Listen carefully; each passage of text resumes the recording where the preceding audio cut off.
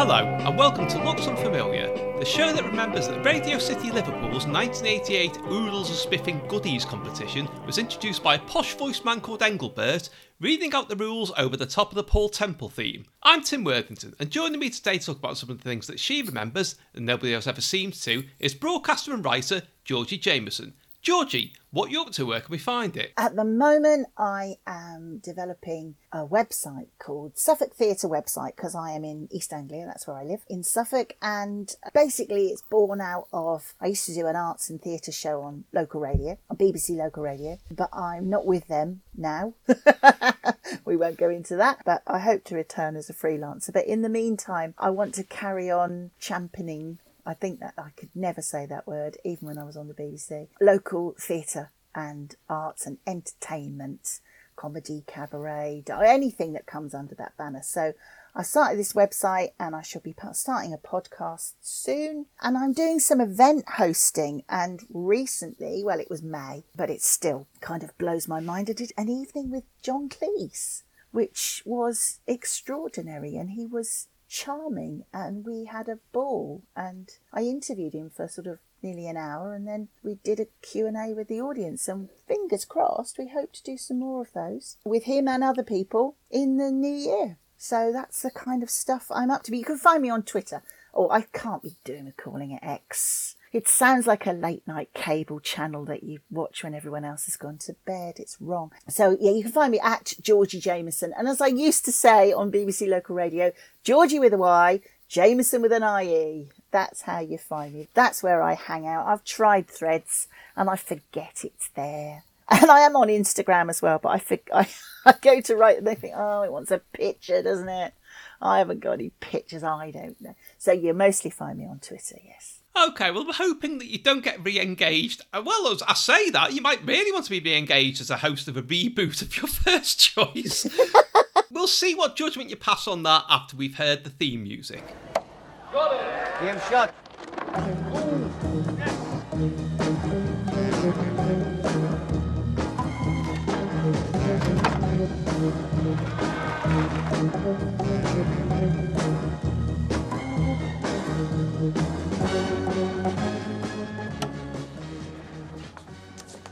Now then, just slipped out for a minute from the biggest bonanza of sporting skill I've ever clapped eyes on. Down here at the Queen's Hotel in Leeds, we've got 60 odd of the best players I've ever seen in my life. None of your Charltons and your Geoffrey Boycotts, mind you.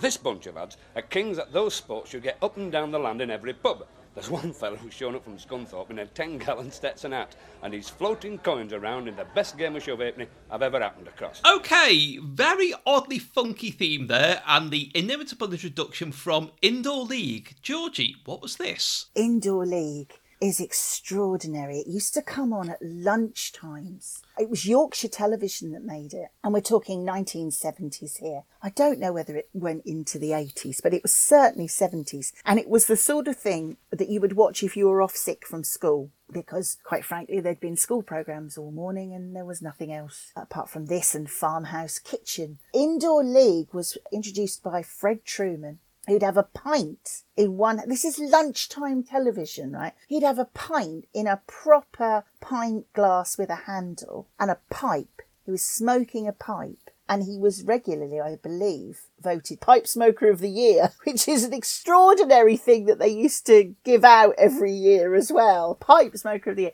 And they'd made up this studio in Yorkshire Television to look like a pub, only it didn't look anything like a pub. It looked like a studio that was meant to look like a pub. And they were playing pub games. They were playing skittles and bar billiards and darts and shove halfpenny. And they were all drinking and smoking. And when you watch it back now, you think, this was on at lunchtime. And he'd go into the break. It had the most incredible theme tune. That ding, ding, ding, ding, ding, ding, ding, ding. I mean, it's just the best music. And he would go into the break with our civvy. And that's how he'd end the show as well. Our civvy. And he was just the most dour-faced chap. But it was hysterical now when I think about it. And they'd have ladies' darts, and they would be in a separate bit as if they were in the snug. It was like that, like, you know, when ladies weren't allowed into the main bar type of thing. and they all had massive hair and that looked like it had been lacquered within an inch of its life in almost like a beehive, and those 70s nylon dresses on. Just drinking and smoking and pretending they were in a pub and playing dominoes, and quite clearly just in a studio at Yorkshire Television. It was just bizarre, but I remember it with great fondness, possibly because of that theme tune, because it was such a brilliant piece of music. It was so bonkers. I loved it. Well, it looks really odd when you watch it now, but the thing is, to anyone, who was sort of around our age, will just remember the era. That was what it was like when you were told, go and see if your granddad's ready to come home yet. And you go in to the part of the pub that they were in, and they'd all be playing games like that. It was exactly like that. It was like somebody had invited the bar bit from a school fair. There was a sign saying nobody under 18 past this point into your front room. Yeah. In fact, it's just struck me, there's a link with, in the most recent one of these, when Gabby Hutchinson Crouch was talking about Catherine, her school ghost, and I mentioned the beast that was adjacent to my primary school that supposedly lived outside the church's sort of social hall. Quite often, that was a place where games like that were played. So was the beast in there playing dominoes with them? Possibly. And they all took it dreadfully seriously as well. I mean, there would be, so-and-so's beaten so-and-so at dominoes in the first round and they've knocked out the favourite. And, there was like leagues. It was indoor league. There were leagues, and there was ladies' darts and there was the bar billiards, and it was proper competitive. But they would flick from one sport to another. So you never followed like a full match of pro celebrity dominoes or wherever it might be. I mean, maybe it was just a very, very early version of Eurosport, but I thought you were going to say Euro trash for a second, which in some ways it's like something you would have seen on an insert in Euro trash. If this had been made somewhere in, I don't know, Scandinavia, it would have popped up on Euro trash. And look what they watch at lunchtime. And the only people watching it back then,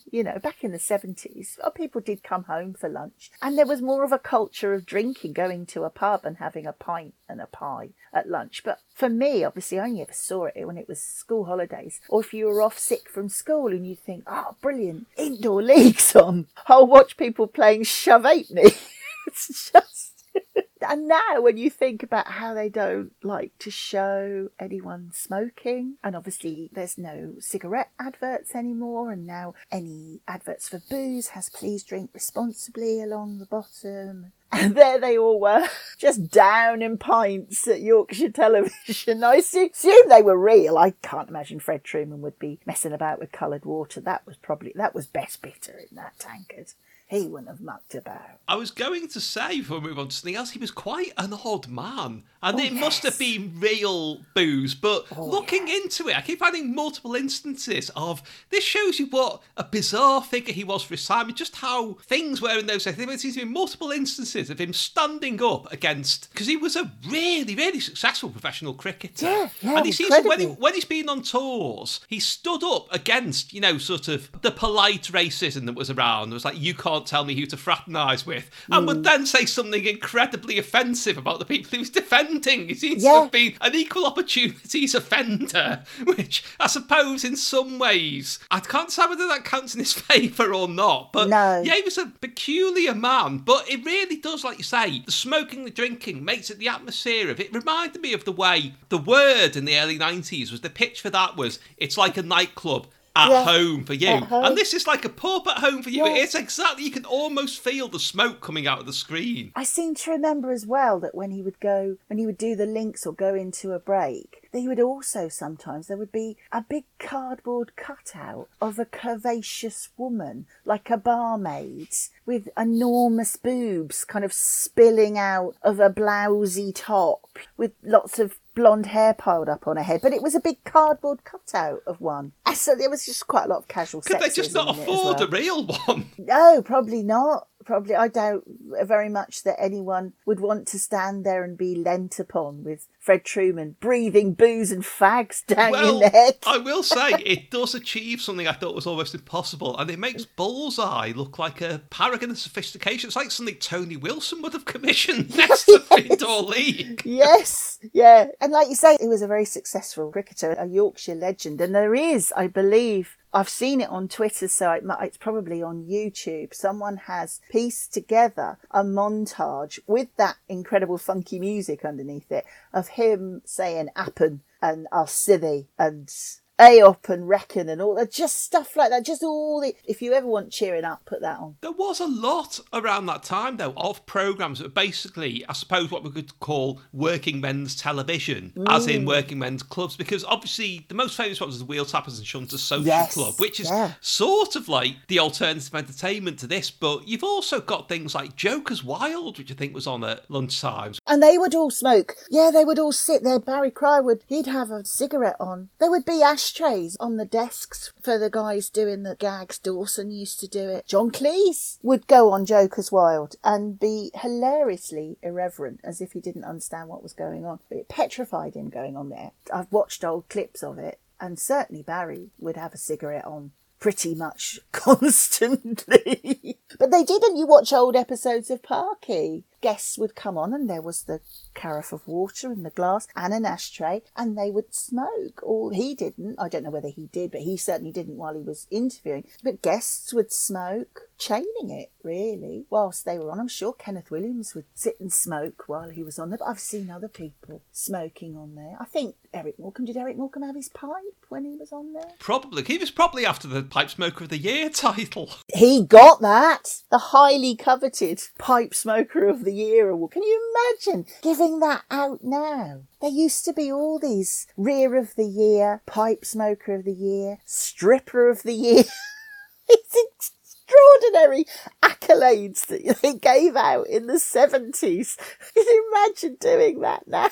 There'd be Lisa Goddard or whoever had got it, with her bum in the sun looking over her shoulder, probably having it presented to her by Mike and Bernie Winters or something. The weirdest thing about Indoor League is, do you know who created it? It was a gentleman called Sid Waddell, who was a Cambridge graduate who just had I want to say he had a knack for television, not just with entertainment like this. One of the first things he created was, speaking of Michael Parkinson, Cinema, the very highbrow Granada film review show. But he produced Mop and Smith, The Flaxton Boys, Jossie's Giants, which he wrote. He wrote Jossie's Giants. He wrote a novel called Bedroll Bella about a groupie that W.H. Smith refused to stock. And right in the middle, he came up with this. And also, it was as an offshoot of this that he was really the person who popularised darts on the television, which was just, apparently by all accounts, it wasn't even a niche sport up to that point. It's just something that people did in the pub. And he made it into the big television event that it became. Well, his commentary at the dart, I love the darts. I proper love the darts.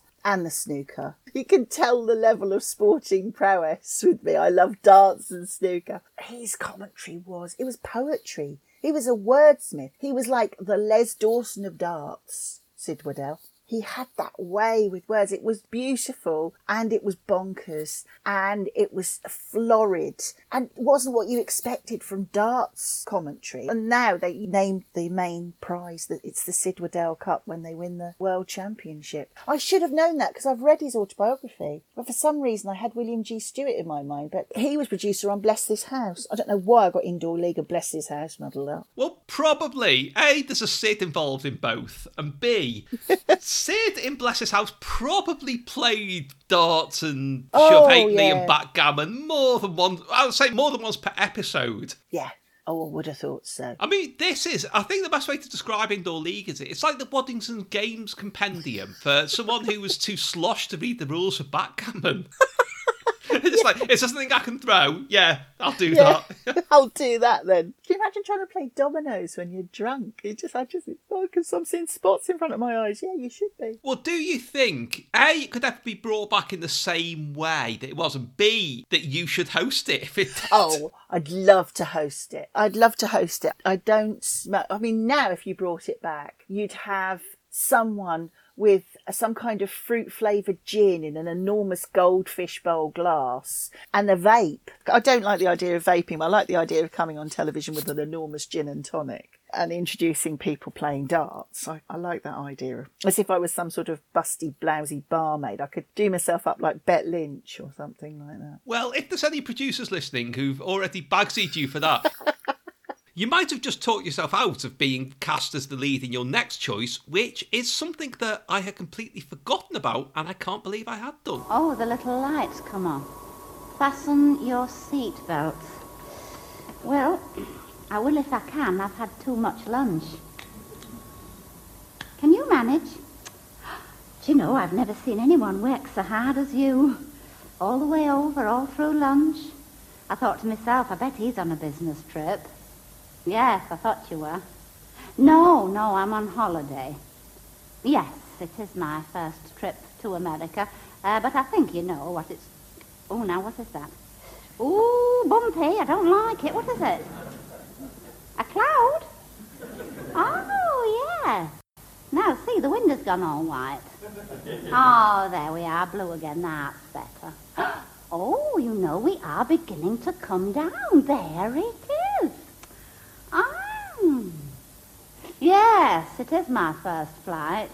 Well, no, it's not actually my first flight, because I flew to the Channel Islands once, but I didn't like it. OK, that was a bit of Joyce Grenfell's first flight monologue, but not done by Joyce Grenfell. Georgie, who was it? That was Maureen Lipman. She did a show which ran in the West End, and then there was a BBC version of it recorded in the studio, and a DVD was released of it. It was called Rejoice, and there was a point there she was everywhere as Joyce Grenfell, and she had this show celebrating Joyce Grenfell's life and comedy and basically her story, really. And Maureen Lipman did this incredible impersonation of her, not just her voice but physically, the way that she did her hair, the clothes that she wore, the way she manipulated her face and did the voices. And we all know Joyce Grenfell. I say we all know, people like me know Joyce Grenfell, and we know she was in the St Trinian's films, and then she did have a BBC series and famously would do the monologues as if she was the primary school teacher and George, don't do that, and all that. But there was so much more to Joyce Grenfell, so many more layers, and I didn't realise that until I watched Maureen Lipman do her show Rejoice, and how incredibly successful Joyce Grenfell was with her own show in the West End. And then she took it to Broadway, and she toured and travelled around America and Australia extensively. I think she toured around Australia 5-6 times with all these characters, not just,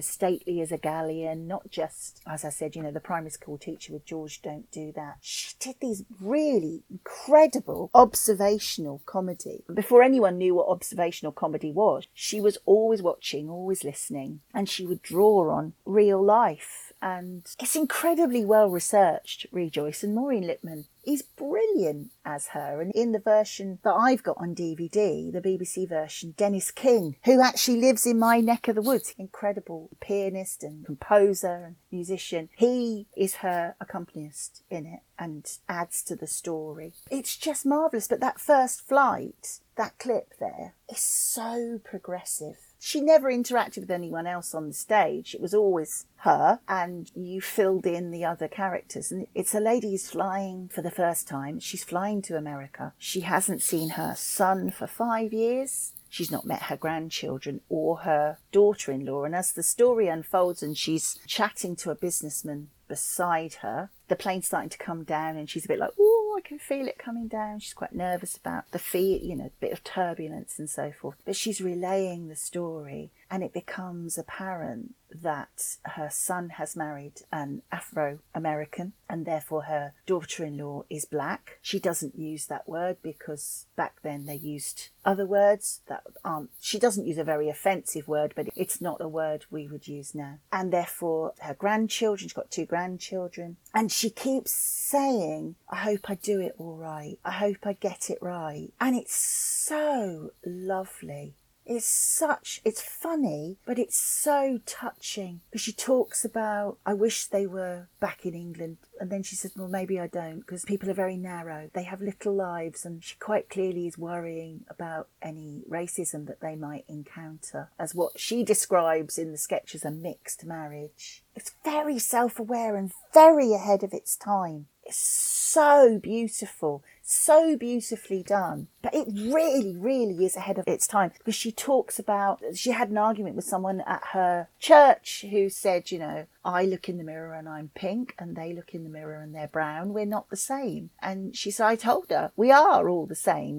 Everyone looks different, but inside we are all fundamentally the same. We're all people. And I was watching this again recently and thought, wow, that's, I believe, from her show that she took to the West End and Broadway, the Joyce Grenfell Requests the Pleasure. That was in the 50s. So forward thinking, just as a piece of social commentary. But it has some lovely, lovely laughs in it as well, but never at anyone's expense. It was never cruel. But what she's talking about, I mean, wow, it is just, you should show it to people who want to do character comedy, or drama students actually, as a absolute example of how to write and perform something that has social commentary about it, but is funny and warm and engaging and not cruel in any way. I think it's extraordinary. Oh, she was absolutely so far ahead of her time. Joyce Grenfell reminds me in a lot of ways of Gerard Hoffnung, who,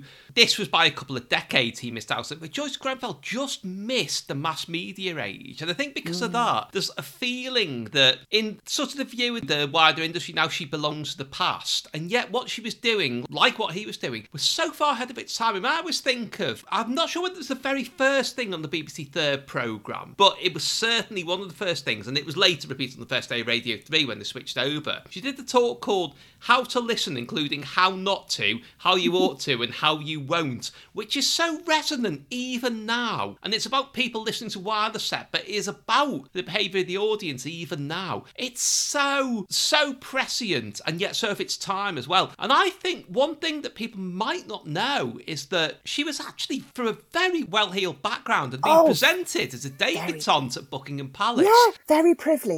And yet, like you say, she developed this. It was never overtly political in either direction. It was just against people who were wrong or were incompetent. Or I shudder to think how Penny Mordaunt would fare if she ran up against her on a Sunday morning political show. Now, she was so waspish without being unkind. Yeah. Just absolutely tore strips off people and put them in their place just by holding a mirror up to them very politely. Yeah, and like you say, she came from a very privileged background. Her mother was American, but they were married into the Astor family. So yes, very, very well connected. And a lot of her sketches were centred around very posh drinks, parties, cocktail parties and weekend parties in the country. Let's all go down to Cheltenham type of thing. But that's where she did all her incredible observation of people flirting or people breaking up or people being bored by someone or being in raptures with someone. Her physical comedy as well. There's one where she's doing about 4 different characters at this rather smart cocktail party, and one lady, she's miming that she's got a drink in her hand, but she never gets any of the nibbles, she never gets any of the eats because she can't negotiate it, and then everything they offer her she obviously doesn't want to eat, and she goes, what is this? And, oh no, thank you. And you never find out what it is, but quite clearly it wasn't to her taste. She just flits around the stage as a young debutante. Then she's this rather sort of smart, sassy New York woman who's talking about her therapist, who she quite clearly is having an affair with. Then there's this lady who's come over with her husband to move back to the UK from Kenya. There's another woman who's very sort of Celia Johnson in that kind of, she's got a cigarette in a holder type of thing, very sort of Private Lives. And she's playing all these characters all at the same time, just flitting from one to the other, and it's so clever and so sharply observed. She was amazing. And Maureen Lipman as her, I think she brought, my DVD says 2004, so the show in the West End must have run before that, sort of probably late 90s. I believe it was around 1987 to the early 90s, the first run of it. Oh, really? I've been looking into because there's very little about Rejoice out there, which is the name of the stage show, which is a brilliant pun. Isn't it? Such a great name. I guess my DVD must have come out years later, or it was a reprint or something, because it says 2004. Now I think about it, yeah, it was much earlier. I think there was a VHS originally, which is, that is like something from another age of VHS of a stage show. But apparently, as far as I can tell, its origins of it, I mean, because Maureen Lipman's had this, I think people just remember her for the BT ads, which I never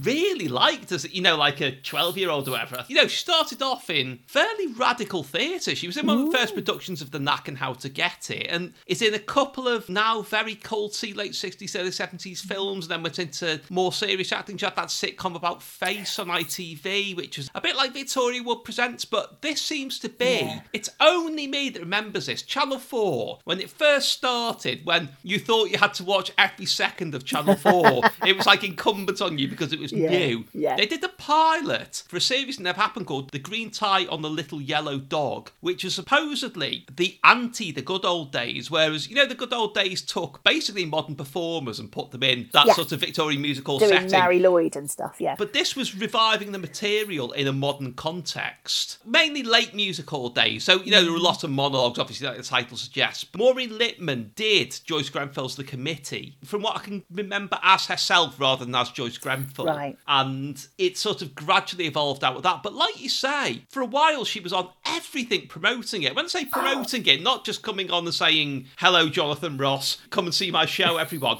Doing bits from it and talking very eloquently about Joyce Grenfell. She was promoting it as in living and breathing it. And I wish more people would aspire to do that, really, rather than just hold up a QR code or whatever they do now. This is it. Yeah, Maureen Lipman had that sitcom called Agony, didn't she? Yes, she did. Yes. She was which had some of the first male gay characters on television, I'm led to believe. Yes, I believe it did. There's a bit where Joyce, like I say, it charts her life pretty much from about 18 really, and doesn't bother with, she talks a little bit about her childhood and her mum and dad, but it's mostly from when, like you say, when she was a debutante. But in the war, she entertained with Ensa. She went out and entertained the troops, and because it was her and her monologues, she didn't have, and there was a pianist, she didn't have set, she didn't really have props or costumes. So she went to very remote places, and they were talking about the smallest concert she did was in the doorway, the sort of flaps of a medical tent with just 3 soldiers in bed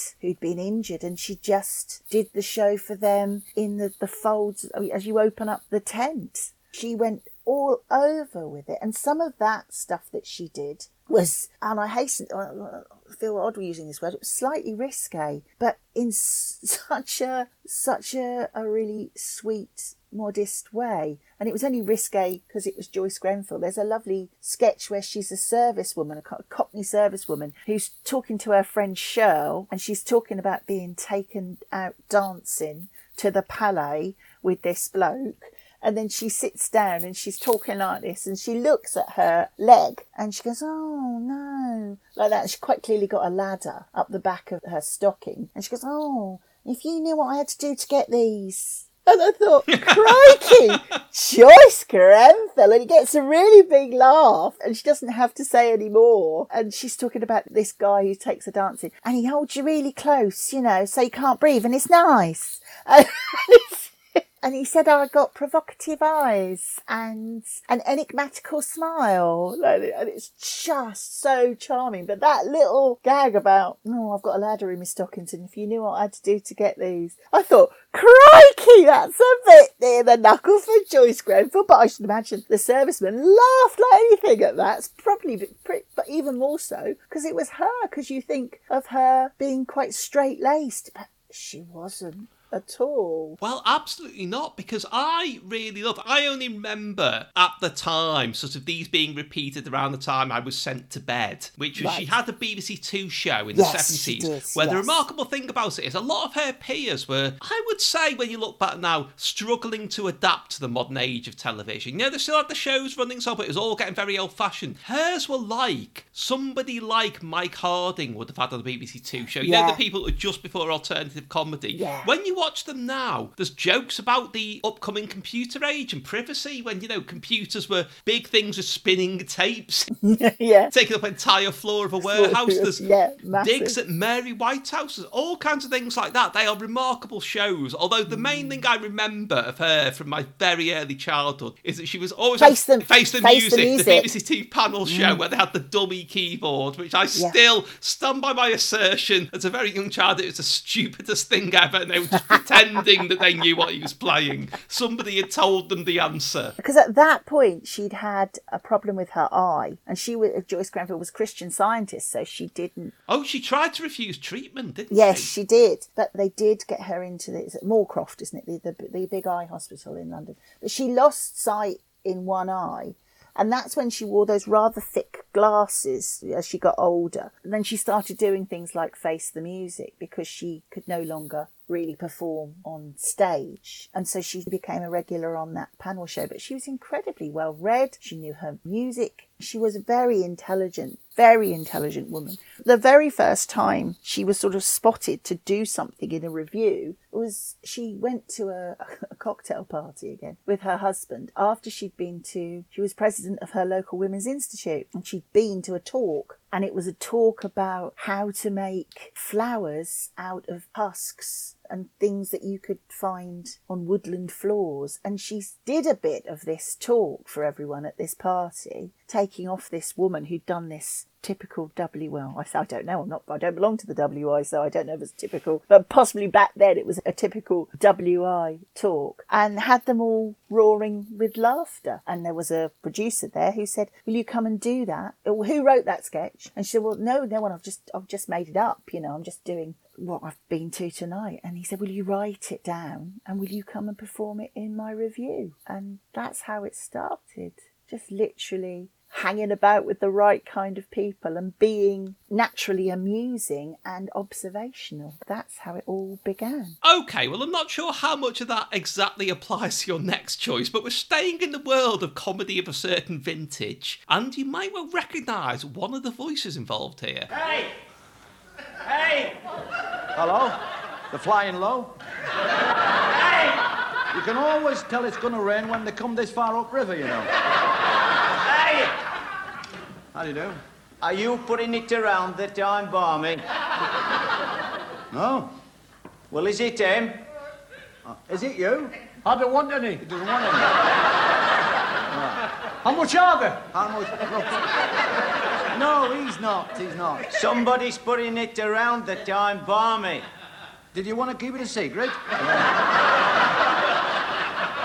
I think you've got a good case if you can find out who it is. Okay, no mistaking Roy Castle there, but Georgie, who were the other blokes and what were they on about? This, in my humble opinion, is the greatest comedy sketch ever made. And you are talking to a dyed-in-the-wool Morecambe and Wise fan. And as most people will say, the greatest comedy sketch is Grieg, Piano Concerto, or it's the two Ronnies, Four Candles. No, the greatest comedy sketch in the world is the Animals in the Box sketch. Yeah, it was indeed Roy Castle. Eli Woods, our Eli, was the other stooge. And then, it was originally done by a comic called Jimmy James. And then that role was later taken on by James Casey, who was related to Jimmy James and was a very prolific radio comedy producer. And I first saw this on the Parkinson Show when Roy Castle was a guest. And they brought James Casey and Eli on, and they did this, and it is utterly surreal. And they used to tour this round the music halls and working men's clubs and whatever. The basic premise is that, as I remember it, either Jimmy James, but James Casey's the one I know. And he stood in the middle and he comes on with Eli. And if you remember Eli Woods, he's about 8 foot tall and as thin as a pencil. I was going to say, in the surviving recordings of it, his face barely fits into the frame. He's that tall. It's just... they're comic to look at as well, because you've got James Casey in the middle with the suit and the fag on constantly, talking about smoking on television. He's chaining it all the way through. Eli, like I say, is like a streak of bacon. He's just, up and down. That gormless look and stuttery voice that he used to do. And they come on to the music and... That's not the kid's music. He needs something more up-tempo.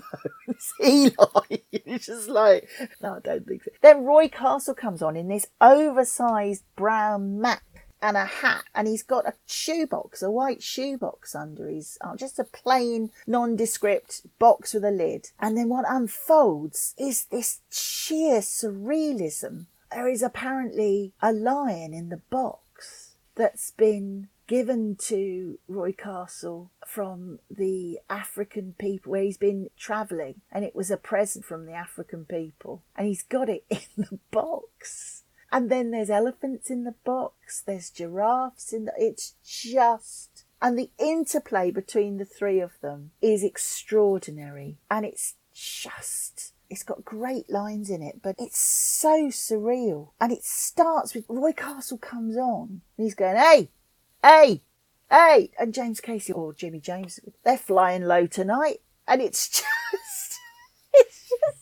And this has now become, this little interchange has now become a recognised way of greeting myself and Louis Bath. This is how we greet each other. One of us will say, are you putting it about I'm balmy? And the other one replies, no, why did you want to keep it a secret? That's the kind of opening big gag of this sketch. And that's now how we greet each other when we see each other. It's just... But I saw this on Parkinson with my dad, and it was a case of I was allowed to stay up late if I could keep awake and watch Parkinson. And I was utterly enthralled by this thing. And years later, it's now, you know, you can find it. It's about, there's various versions on YouTube. But a good friend of mine, John Foster, previously of BBC Tees, who can also quote this sketch. But he sent me the version of that Parkinson, which has got the whole thing in it with Roy Castle telling some fantastic stories. And he was just so talented, Roy Castle. And he's another one that I fear will get forgotten in the mists of time. Yes, and he did so much, because I was just trying to make a list of what he should be remembered for. And I didn't even think of the two things that should be the most obvious to me, personally, which were he's in the first Dalek film. He's also in Dr. Terror's House of Horrors, playing with Tubby Hayes' big band. So, you know, that's three things I should have thought of first. But I was thinking of all the amazing things he did and thinking he's only known for repeatedly breaking the tap dancing trumpet playing record on Record Breakers. But even that is quite an astonishing thing to be known for. To have had this incredible career in variety and then somehow just be told you're going to present this programme about facts and figures for children with two not even secret fascists. Yeah.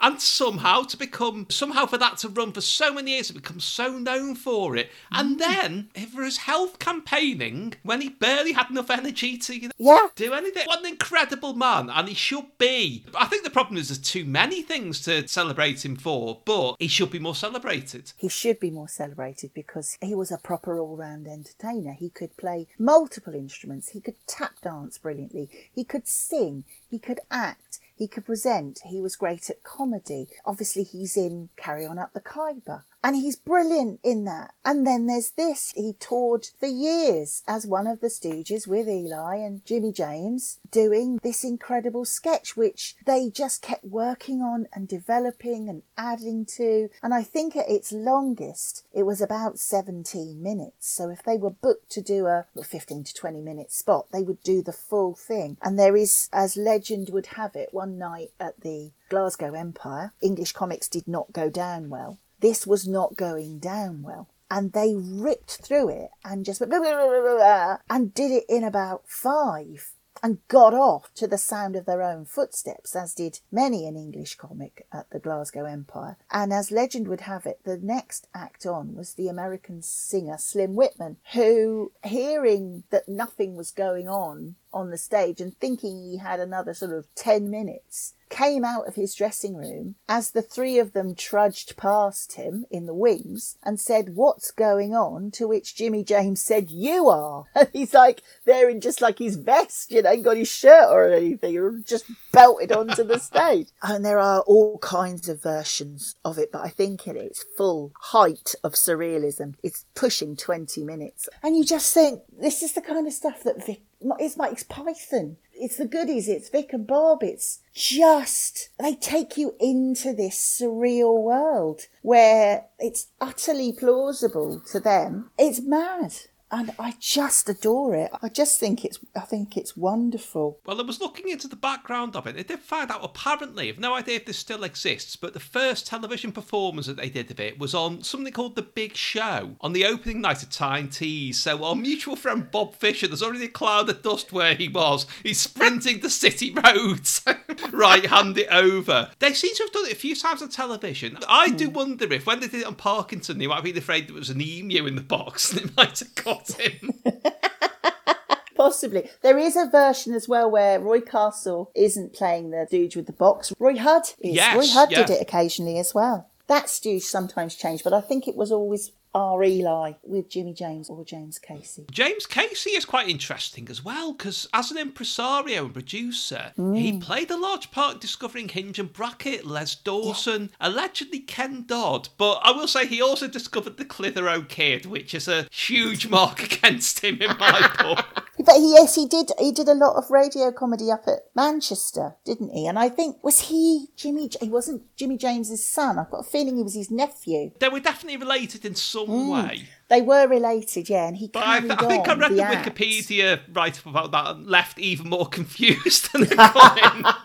And I think Eli was related in some way as well. Yeah, that made it even more confusing. Yeah, Eli's related too. I just adore it. It is, with my comedy historian hat on, my made-up job that my husband always says it's a made-up job. That's when I do get a bit excited about things and go, look how comedy progressed. The Animals in the Box sketch, Python, Vic and Bob, surrealist comedy. I can trace the line right. And that's when I kind of get proper geeky and go, look, this is where it started, and that influenced that, and that influenced that, and that.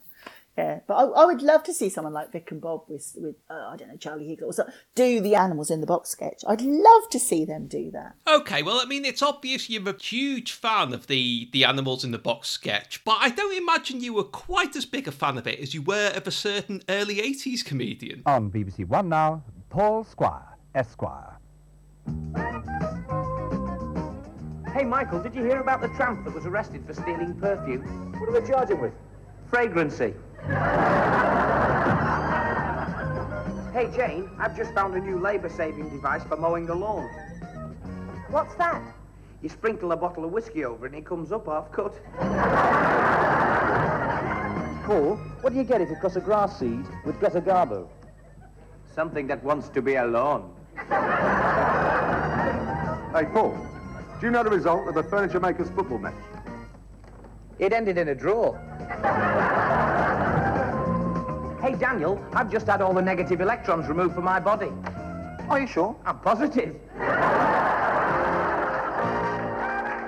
Okay, the opening there of BBC TV's Paul Squire Esquire, who we have mentioned on here before, but Georgie, I believe you're actually a member of his fan club. I was.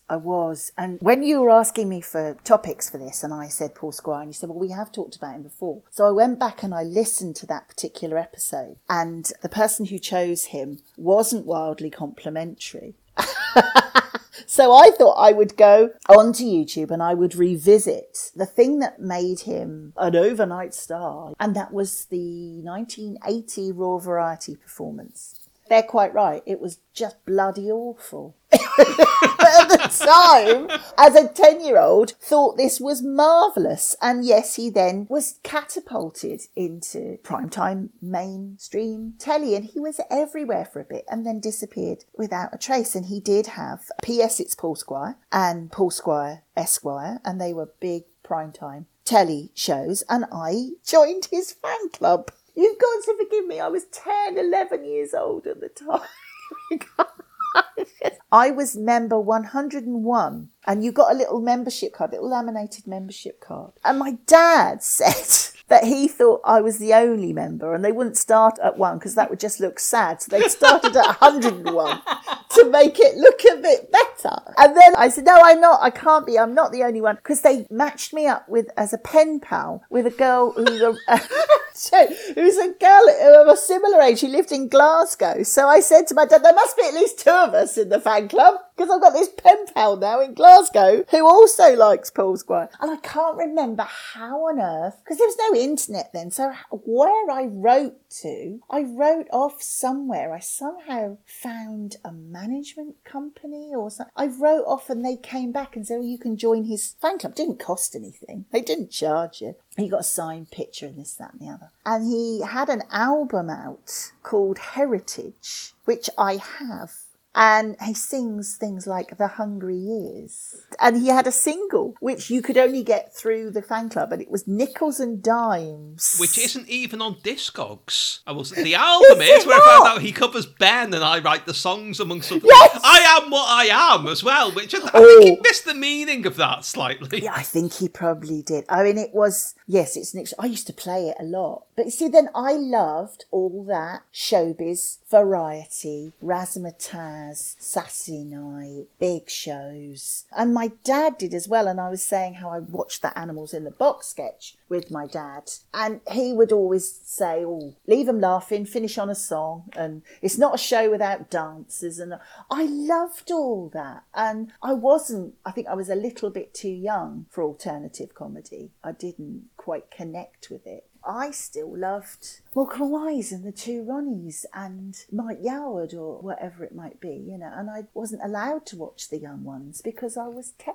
or 11, you know, I was just that bit too young really to connect with it. I caught up with it later in the later 80s. But at that point, I still loved the Royal Variety Show. And so when he came on, I thought this was marvellous. I rewatched it because it's on YouTube. And having listened to that previous podcast where someone picks Paul Squire and says it was terrible, they're quite right, it was. It wasn't terrible in as much as he was bad. He was very polished. He had a nice voice. He started and ended on a song. He did some impressions. He did some gags. You know, he blew them away. He was the new young comic that stole the show that night. But some of the material is dodgy. He does a gag about two blokes and infers that they're gay but doesn't say so, and does the whole limp wrists. And then he had the nerve to cover I Am What I Am. And then he had the nerve to cover I Am What I Am on the album. But he's doing the whole, you know, and the licking the finger and wiping the eyebrow, and all that terrible, stereotypical, they're, you know, I think they might be together type of thing. Yeah. But then I thought, it was 1980, wasn't it? And everyone was roaring, laughing at it. And then when I think about some of the jokes that Marty Kane did back, and I adore Marty Kane, but I think about some of the material that she did back in the day on like Wheel Tappers and Shunters. I mean, whoa, you'd be cancelled within an inch of your life for doing stuff like that now. But God bless her, she wouldn't have done that now. So you've got to set things in the time that they were. Oh yes, and without going into a whole big debate about it, one thing I will always point out, as much as I might wince at certain comedy in the past, it is also true, they mentioned the early alternative comics, a lot of them back in the 80s, because that was the right-on stance, did do a lot of jokes about people having their hands cut off for stealing. Yeah. These things on both sides evolve, I think it's fair to say. It's good that they evolve, and people demanding a return to that do worry me, because, you know, I don't quite understand why. But no. Things do change, and it isn't always right to hold the past by present standards. I don't think so, because it's the past. I wouldn't want it to return, but I don't want to deny it ever happened, because the evolution of it is what fascinates me about comedy. We can't celebrate where we've got to if we don't know where we've come from. It needs to be there. Don't try and deny it happened. But yeah, when I watch it now, I think, oh dear. Yeah. Well, I was going to say, at least we got cancelled Paul Squire, but I want to know more about this single that apparently officially doesn't exist.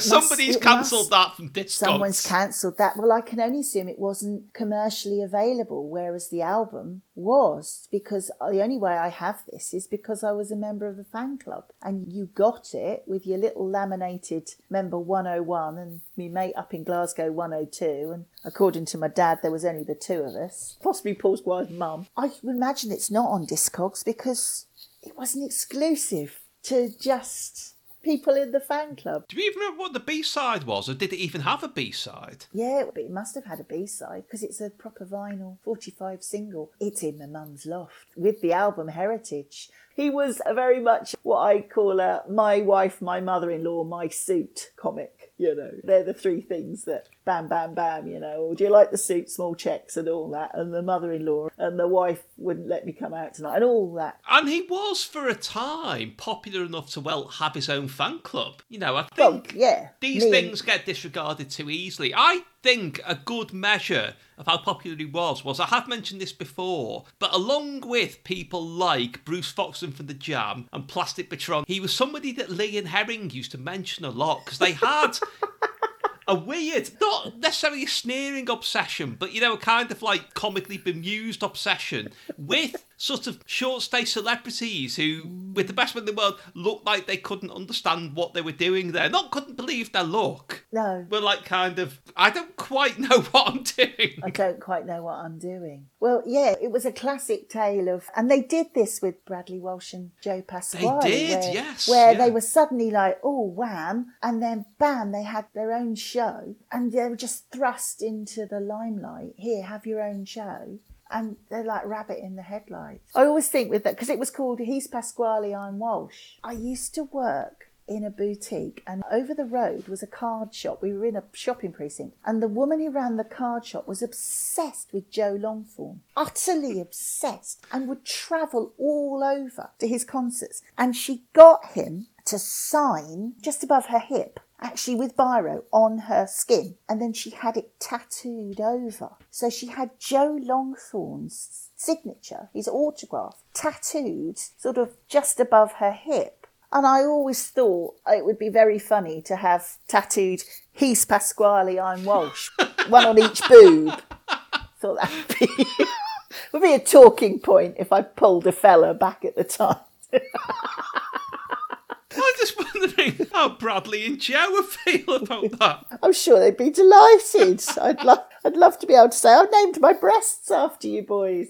I never did. I hasten to add, I never did. But I thought about it for a fleeting moment for comic effect, and then realised that it would be far too permanent as a gag. It would mean nothing a few years later. OK, well, at a push, you could have practiced tattooing that on your next choice. You would set yourself back a fair amount of money on eBay these days, but you could at least have had a go. Here's Pipper and friends, they're setting the trends. Here's Jasmine, she's new, and Gail makes two. They're off to have fun with a picnic in the sun.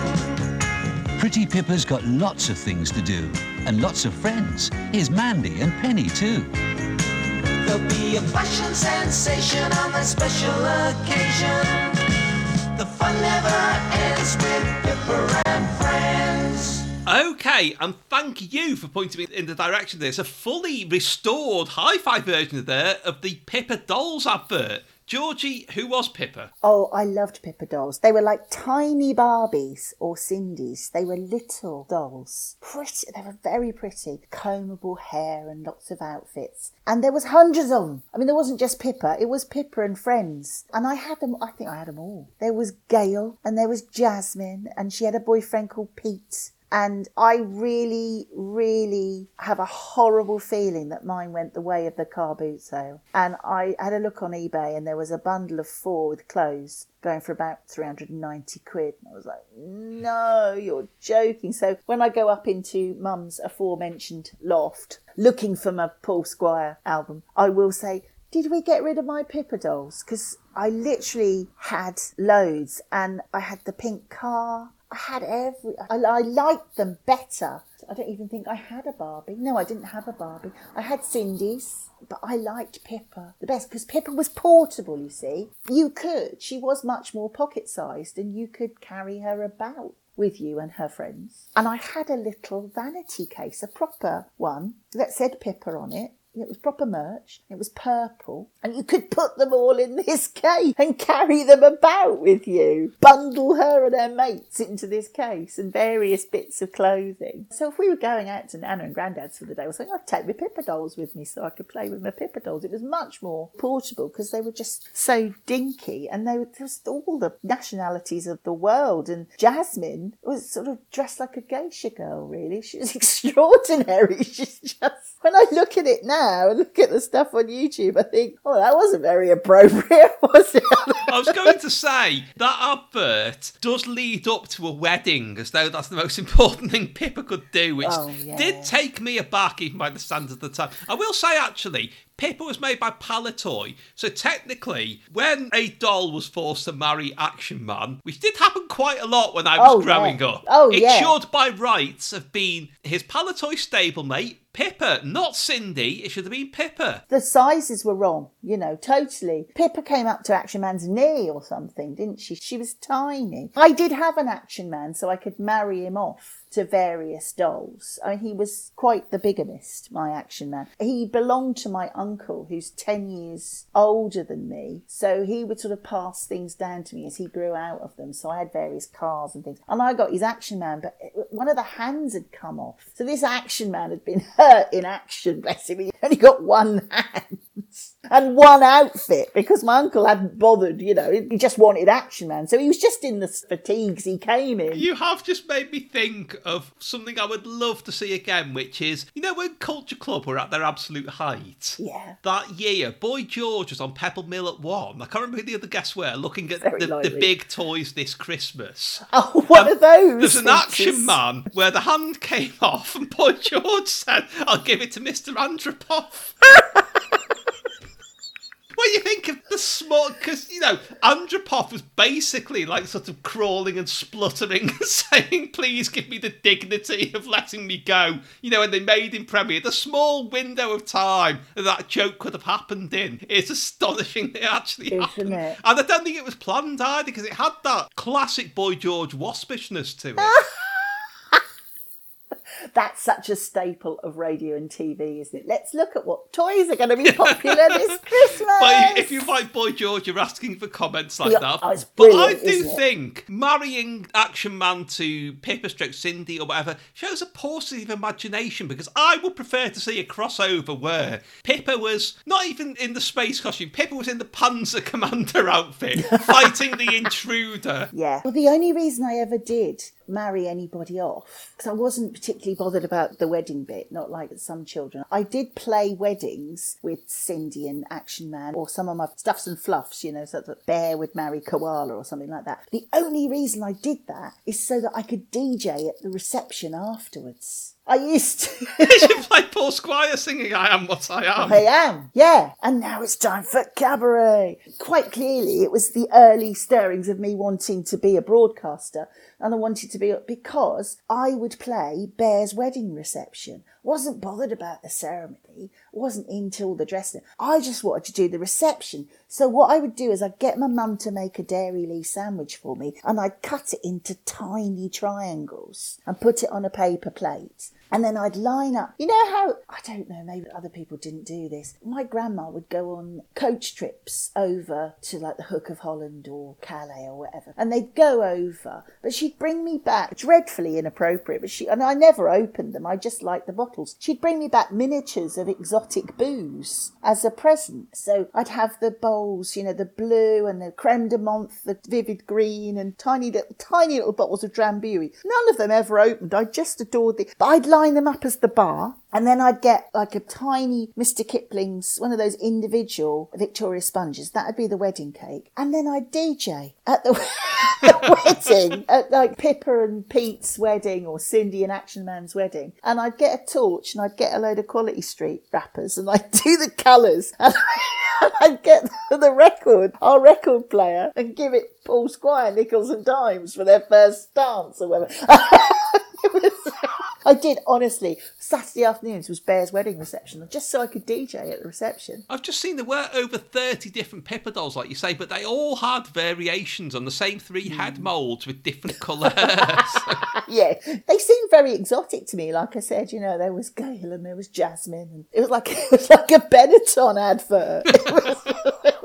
they were marvellous. Because Cindy was just Cindy. It was either long blonde hair or shoulder-length blonde hair Cindy, short-haired blonde Cindy, or dark-haired Cindy, which I have, and was about to go the way of the car boot. And I quickly did a Google search and went, oh, no, she's not going anywhere, because brunette Cindys are much more rare. I do think, actually, because we are in, you know, the immediate aftermath of the Barbie movie, which I loved, I thought was brilliant. There's every possibility somebody will do something with Cindy. I was thinking, I don't think they'll do a Pippa movie, because I have a nasty feeling it would turn out like, you know, like one of those British comedy films where 90 seconds in, you're thinking, this feels really flat and empty.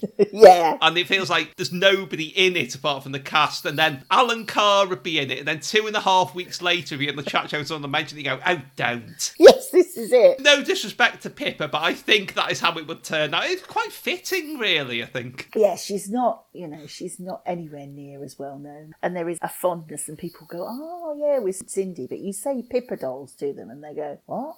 No, I haven't got a clue what you're... It's a tiny, tiny little doll. Well, I think people might be even more likely to say, what about your next choice? Which, ironically, is something you might actually be playing with your Pippa dolls while you were watching. But first, comedy with Pig in the Middle.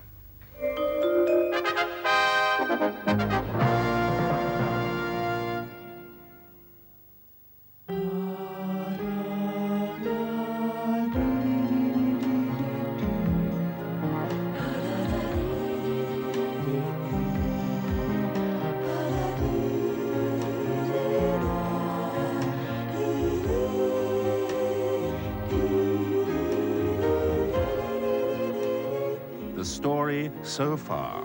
Okay, a bit there from Pig in the Middle, ITV 1980 to 83. Georgie, it sounds like you have some mixed feelings about this. Well, I do, because I've described it as a dreadful ITV sitcom. I remember watching this 1980 to 83, so we were back in that period when I'm sort of 10 to 13, but I don't remember the later series because it had Dinsdale Landon in it, and he left after the first series, but I only remember him, so I must have given up on it after the first series. So I was about 10, and I think back then I thought it was dreadfully sophisticated because it was about a man having an affair with Lisa Goddard.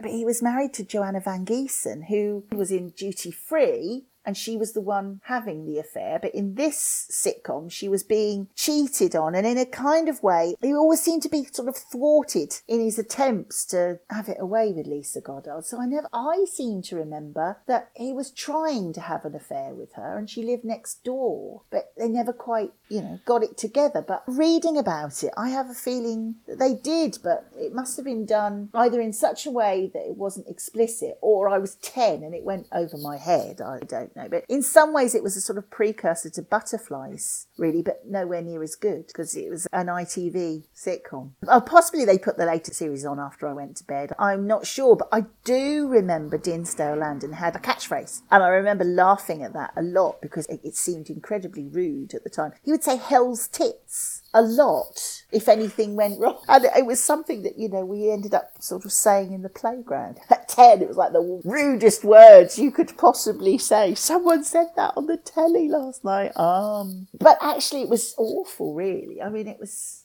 another one a bit like, it was all a bit nudge, nudge, wink, wink, always trying to have it off with Lisa Goddard. It was actually about someone having an affair, and there was no repercussions or emotion or upset about what actually was going on. It was more a bit of kind of, are they going to do it this week? Oh no. Again, something has thwarted them. So unlike Butterflies, it had no extra layers at all. Well, I think you're right about it being a bit racier. I don't think it actually went that far because it looks to me like, because a lot of it revolves around parties full of bored couples. So the obvious implication is it's supposed to be wife-swapping parties, but they suddenly remembered they were on ITV and couldn't do it. It looks as though they've gone to the edge of doing stuff and pulled back. So that tallies with what you're saying about always being thwarted and they never quite have an affair. But as you mentioned, there is some language in it, should we say, and some quite racy storylines, and not even racy in the way somebody like Kelly Monteith would have done. Where it's kind of like right on racy, like quite. Oh, I loved Kelly Monteith. I loved that show. Borderline unpleasant racy. Yeah, But yeah. it's interesting that I hadn't realised until I looked it up. The time slot it was in, people have forgotten this now. You know, there was the one later on a Sunday night where you got the real sort of edgy comedy on ITV, whether it was Clive James on television or indeed Agony, as we mentioned earlier, or Spitting Image. Spitting Image. There was an earlier evening comedy slot around 8:30 on a Sunday night where they put stuff that was a bit too outside the limits for the usual post-Coronation Street one in the week. The main one that you got there was, nobody remembers this now, Bless Me Father with Arthur Lowe, where he was a priest who liked well smoking and gambling and so on. And having a drink. Was a decent man of the cloth, but still liked to sneak off for a swift half. And, you know,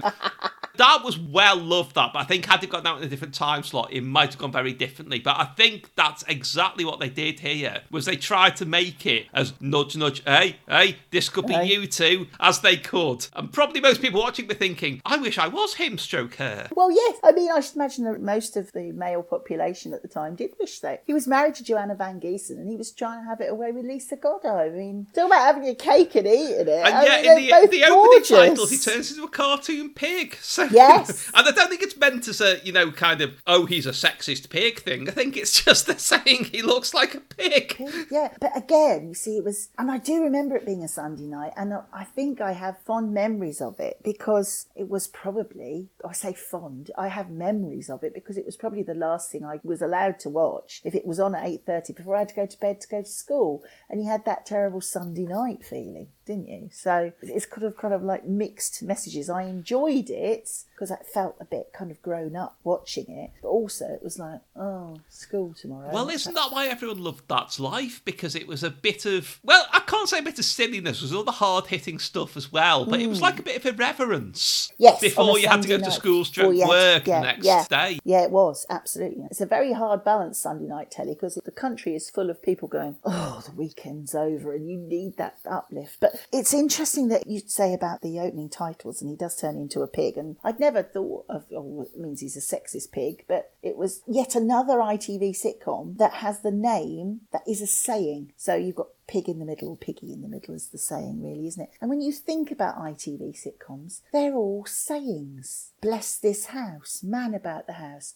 only when I laugh, rising damp. ITV sitcoms were always that, invariably. And so something that Bob Fisher and I used to do when I used to go on his show on BBC Tees is we'd make up ITV sitcoms. And it's a great game. Me and Bob, being me and Bob, we didn't just make up names. We started casting them and saying what time, which ITV region would make them and what time they'd be on. So our favourite was My Giddy Aunt, which at one point people were actually texting into the show saying, you have made this sound so plausible that I've actually gone on to Network to see if I can buy the DVD box set of something you've made up, but you've made it so plausible that we actually think, no, they're not making this up. They've remembered this. My Giddy Aunt, there you go, that's an expression. It's about a woman who is well into her sort of 60s or 70s and has been chucked out of her care home for being disruptive because she's so naughty. And she's played by Pat Coombs. And she's her only living relative where she's got to go and stay is with her nephew, and that's played by Robin Asquith, who would like a wild old time himself, but invariably has to keep going and bailing his giddy aunt out of various scrapes and hilarious situations, all the time whilst on and off romancing the local barmaid in the pub, played by Carol Hawkins. And it would have been made by Yorkshire Television, and it would have come on about 8:30 on a Monday night. I mean, this is the layer of detail that me and Fisher went into. It seems utterly plausible, doesn't it? It absolutely does. I mean, I'm still amazed that it turns out I actually made up, when I was very young, My Awful Wedded Wife, which sounds like it should have been an ITV sitcom. And I think I convinced myself it was, but it wasn't. Nobody's ever done that. I'm not suggesting they make it now. Well, I'm really hoping that you don't know the most bizarre fact about Pig in the Middle, which is there was an American adaptation. No, was there really? Oh, Madeline with Madeline Kahn, where they tweaked it slightly. They made the pig a woman. Also, it wasn't quite about she tried to have an affair. It was like she was trying to rope her disinterested husband into different ways of trying to spice things up, which was the phrase du jour in those days. Oh. So, race even an American sitcom they visit, not quite fetish clubs, but you know what I mean. I am more familiar with that than I am with Pig in the Middle, because, again, watching every second of Channel 4 when it first started, where they bought every American sitcom from the last couple of years that nobody else would touch, like Mama Maloney, Square Pegs, everything like that wasn't quite Cheers or Kate and Ali, and they put it in a slightly different time slot. Yeah. And yes, they showed all of O'Madeline, and I don't think all of it was shown in America, but we got it all over Fantastic. Fantastic. I miss those early days of Channel 4 when it felt very cool and exciting because they did have all these American imports. And they had that red triangle thing, didn't they? I am obsessed with the red triangle, mainly because most of the things that were shown in that slot were neither the sex nor violence that people were looking for. No. It was always about political prisoners or whatever. Oh, but it was such a great sort of PR device, wasn't it? Where if we show something that's a bit racy or a bit violent, we're going to put a red triangle warning up on the screen. So, of course, much like when they put that P for product placement now, all that does is alert me to, oh, well, where's the product then? I'm actively looking for it. And it was the same with the red triangle. All right, it's going to be a good bit now. Come on then. And then you're like, oh, is that it? I was a bit disappointed. Okay, we're moving on to your last choice now, which has got very little to do with the red triangle, absolutely nothing to do with Pig in the Middle, and we'll find out why shortly. Turn on to a new season of entertainment on BBC One. Yes, friends, I'm back on BBC Three with the most expensive series ever to come out of this bureaucratic dump. Roland Rat the series. It's brilliant, yay! Hi. So you want to know about the new Lenny Henry series, eh? Well, I'm going to tell you anyway. It's not like the last series. It's a different story every week. I'll be here, come what may, kicking off the new season of Telly Addicts, and then I'm going to come whirling back with the new Late Late Breakfast show. So don't miss them, either of them. What should we talk about, my lovelies? What have you been doing with yourselves? I'll tell you what I've been doing with myself. On second thoughts, I won't. I do hope you'll be able to join me and our contestants for a new series of Every Second Counts, because we've got some super prizes waiting to be won, so join us all and play along at home for Every Second Counts. Uncle Les is going to pull a funny face. Here's another one.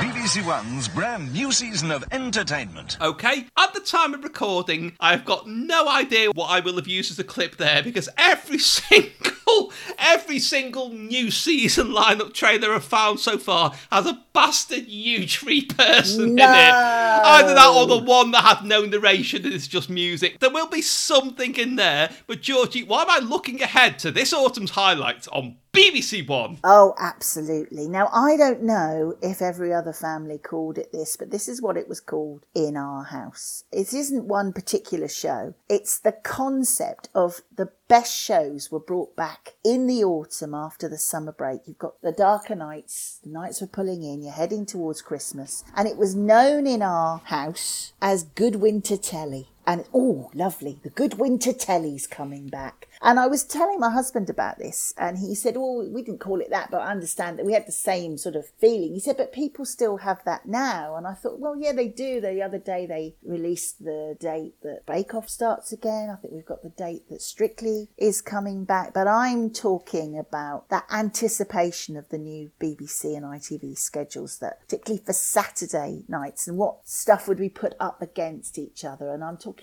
pre-video recorders as well. I think my granddad coined the phrase in our family. It basically just meant the generation game was coming back. That's what he wanted. He wanted the gen game. It was that. It was all that. And ITV didn't really bother for a long time. The BBC had the utter monopoly. We're talking pre-Channel 4 here as well. So we're talking the days of Basil Brush and Doctor Who and Gen Game. And then you'd have something like Mike Yarwood or Morecambe and Wise or the Two Ronnies. And then there'd be a drama. There'd be Juliet Bravo or Duchess of Duke Street, one of those. And then that would probably take you to the news. And then you'd have, after the news match of the day, and the aforementioned Parky. And that was your proper golden age of good winter telly. And don't forget the really important variant. Sometimes there will be the big film. It was always big film. Big film. Particularly getting towards Christmas, because they'd start rolling out films that were having their, well, what we now call terrestrial TV premiere. But back then it was just a TV premiere because there wasn't anything else. I mean, ITV didn't really start competing until Game for a Laugh came along, really. That was when they started. I mean, they had a go with that Bruce Forsyth big night out thing when he left the Gen Game and went to ITV and got the network together. And again, something I'm mildly obsessed with. But of course, Larry Grayson carried on very, very successfully with the Generation Game, and no one expected him to do that and made it his own. I saw this lineup on Twitter the other day. Someone that I follow, because I follow all those kinds of people. Obviously, of course I do, because I love this know kind who of stuff. it was. It was previous guest Steve Berry. And said, I basically live in this schedule. Yes. We've got Basil Brush at 5:30, Doctor Who at 6, Larry Grayson's Gen Game, 6:25 till 7:20. Secret Army is 7:20 till 8:10. Mike Yarwood in Persons. Dallas, so we must be sort of early 80s. At 8:40, news at 9:30, just for 10 minutes, match of the day at 9:40, and Parky at 10:40. I mean, why would you ever get up to change channel? I mean, they had the absolute monopoly, but it was an extraordinary lineup, and it was anticipated and looked forward to. Well, it was an absolute genuine phenomenon, and I've got a couple of theories as to why that was. And I don't think it was just limited to, you know, the big channels and their Saturday evening schedules. I think it went a bit wider, but I think it's to do with it's people coming back after the summer, back to work, back to school, already looking forward to the Christmas holidays, and they want a sense that festivities and time off are on their way. And so that's why you get all this razzle-dazzle. In later years, you got things like Gladiators in that slot, obviously, which I think are very much part of the same thing. I really think it's that. I think it's that it's not the same as I was trying to think of the sort of programme you would have got, you know, on a sort of hot Saturday evening in July, and it'd be Seaside Special, or a Leo Sayer variety series never quite took off, or, you know, something like that. There'd be a more languid feel to it, a feeling that it didn't matter if you missed the start of it or the end of it or something like that. And then suddenly, it's must-watch TV come September. Everything is like that. I think that's a really key thing. And they always described it as new season as well. Yes, as they if did. it was, you know, say the leaves are going to start coming off the trees now. Are you ready? Yeah, come because back they couldn't inside. say, even in those days, they couldn't say Christmas is coming in September. No, but it was new season on BBC One. And it was very much right. Stop playing out now. The nights are drawing in. Come back in and gather around the telly, and this is what we've got for you. I'm not sure that over the summer people made it past about, 8 o'clock, really. I mean, later on the schedule you get things like, I suppose, was that when Alan Wicker was tried out as a chat show host? The programme might as well have just, broken loose of its moorings and floated away, and no one would have noticed.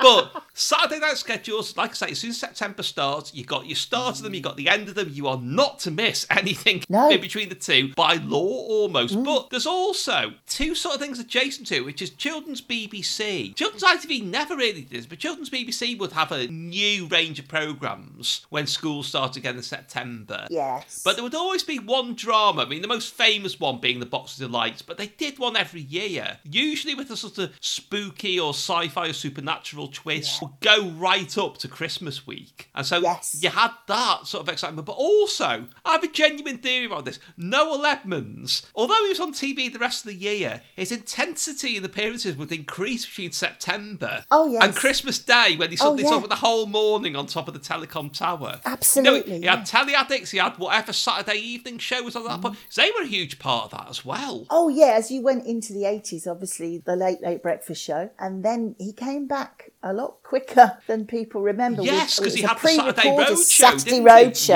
yeah. which it wasn't live. And then, of course, the phenomenon that was Noel's house party. And that took that whole winter telly thing well into the 90s, because it was appointment viewing before anyone knew what on earth that dreadful buzz phrase was. And Telly Addicts had that real sort of, in opposition to all the razzle-dazzle, a sort of cosy winter draws-on feeling, because he had, the chunky jumpers, and it was like a sort of 50s front room setting. Yes, it was. And it really felt telly, sort of like, it's autumn now. We're heading towards Christmas, and then obviously, like you said, Christmas morning, they would wheel, we've got someone called Noel whose birthday's near Christmas. This is brilliant.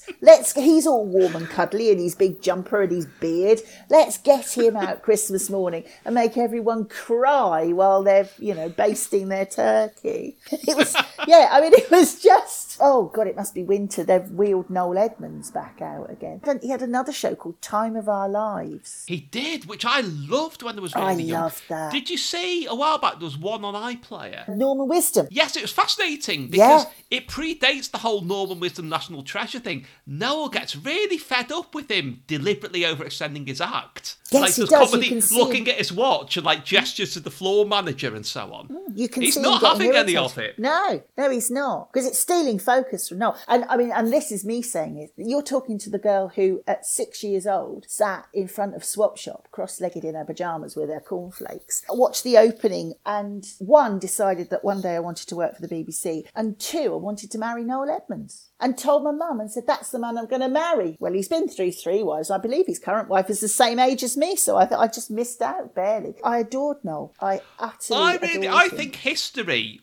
he has done himself a disservice, as well as history doing him a disservice. But as a presenter, very early on, he was absolutely brilliant. I mean, one of the reasons I wound up doing the stuff I did was that I love Swap Shop, because when I say he showed you behind the scenes and interacted with the backroom boys, it wasn't in a nerdy, geeky way. It was a kind of, I'm interested. How do they make it where a picture of me goes really small and goes across the screen? Yeah. He'd go and find out and make jokes with them, and then they'd do him in CFAX or whatever. Yeah, and they take the camera up to the gallery, and I adored this. It was like, this was like seeing inside the magical box, wasn't it? This is how it worked. As a live television presenter, there was no one to touch him. Absolutely. I mean, extraordinary. You think about House Party, and it didn't end well, and it should have ended long before it did. And if it had ended in its pomp, and I think it should go down as an incredible piece of live broadcasting. I mean, what they did with MTV, where they ended up in, going live to people's living rooms,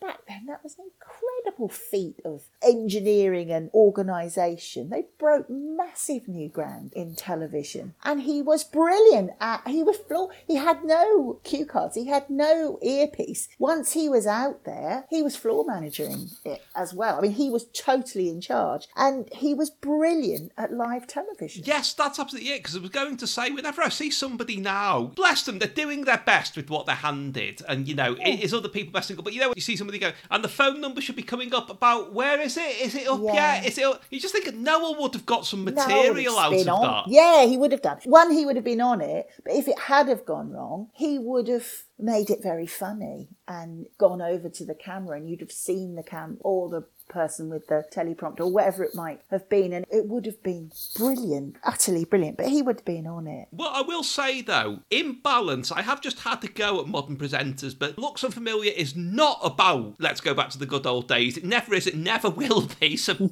is there anything now that you would consider equivalent to good winter telly that's on now? What wouldn't you miss? I wouldn't miss Strictly, personally. Thank you, I was hoping you'd say that. Yeah, it is. I will probably get stick for this, but I love Strictly. I love it. And during the pandemic, God bless them for working out a way of putting Strictly on that autumn, because I think we needed, if you like that kind of thing, and I do, because I like proper entertainment on a Saturday night, and it's proper family entertainment. There's sparkles and there's glitz and there's glamour and there's live music and there's a bit of humour and there's drama, and Craig is the the villain, and you've got with the panel they've all got their roles bubbles, and it's done brilliantly. And I've been very lucky enough to go and see it done live, and it's fascinating. And the crew are incredible, and how they engineer it when it goes live and clear the floor of confetti cannons or whatever it might be while they run a VT and the next couple come on. It's like choreography. It's wonderful to watch. Yeah, that autumn between lockdowns where they worked out a way of making all the dancers into a bubble, and they pre-recorded all their group routines in one big go. And I just wanted to say thank you. It was like, thank you for doing that, because we needed that glitz and glamour and sparkle on a Saturday night, particularly at that time. But yeah, to me, that is good winter telly. In its height, the X Factor on at the same time would have been, but that went on too long. But strictly, for me, it's still got it. Still got it. Well, I'm going to extend that thank you to the Strictly production team, but I'm also going to say it was missing, well, technically two things. It was missing somebody smoking and a pint. Well, yes. Well, yes. I mean, to be fair, if you put a pipe in Claudia's hand and a G&T in Tessa's hand, then I'd be happy as. And then maybe Shirley playing darts, or Anton with a shove halfpenny board, and I'd be a very, very happy girl. And I think they would happily oblige. I mean, watching Tess and Claudia, I think they'd happily come out and do a Fred Truman impression and say an end, and instead of saying keep dancing, say, oh, silly. Well, I can't really think of a better note to end on. Georgie, it's been brilliant. Thank you. Thank you very much. I've adored it. It's been brilliant fun.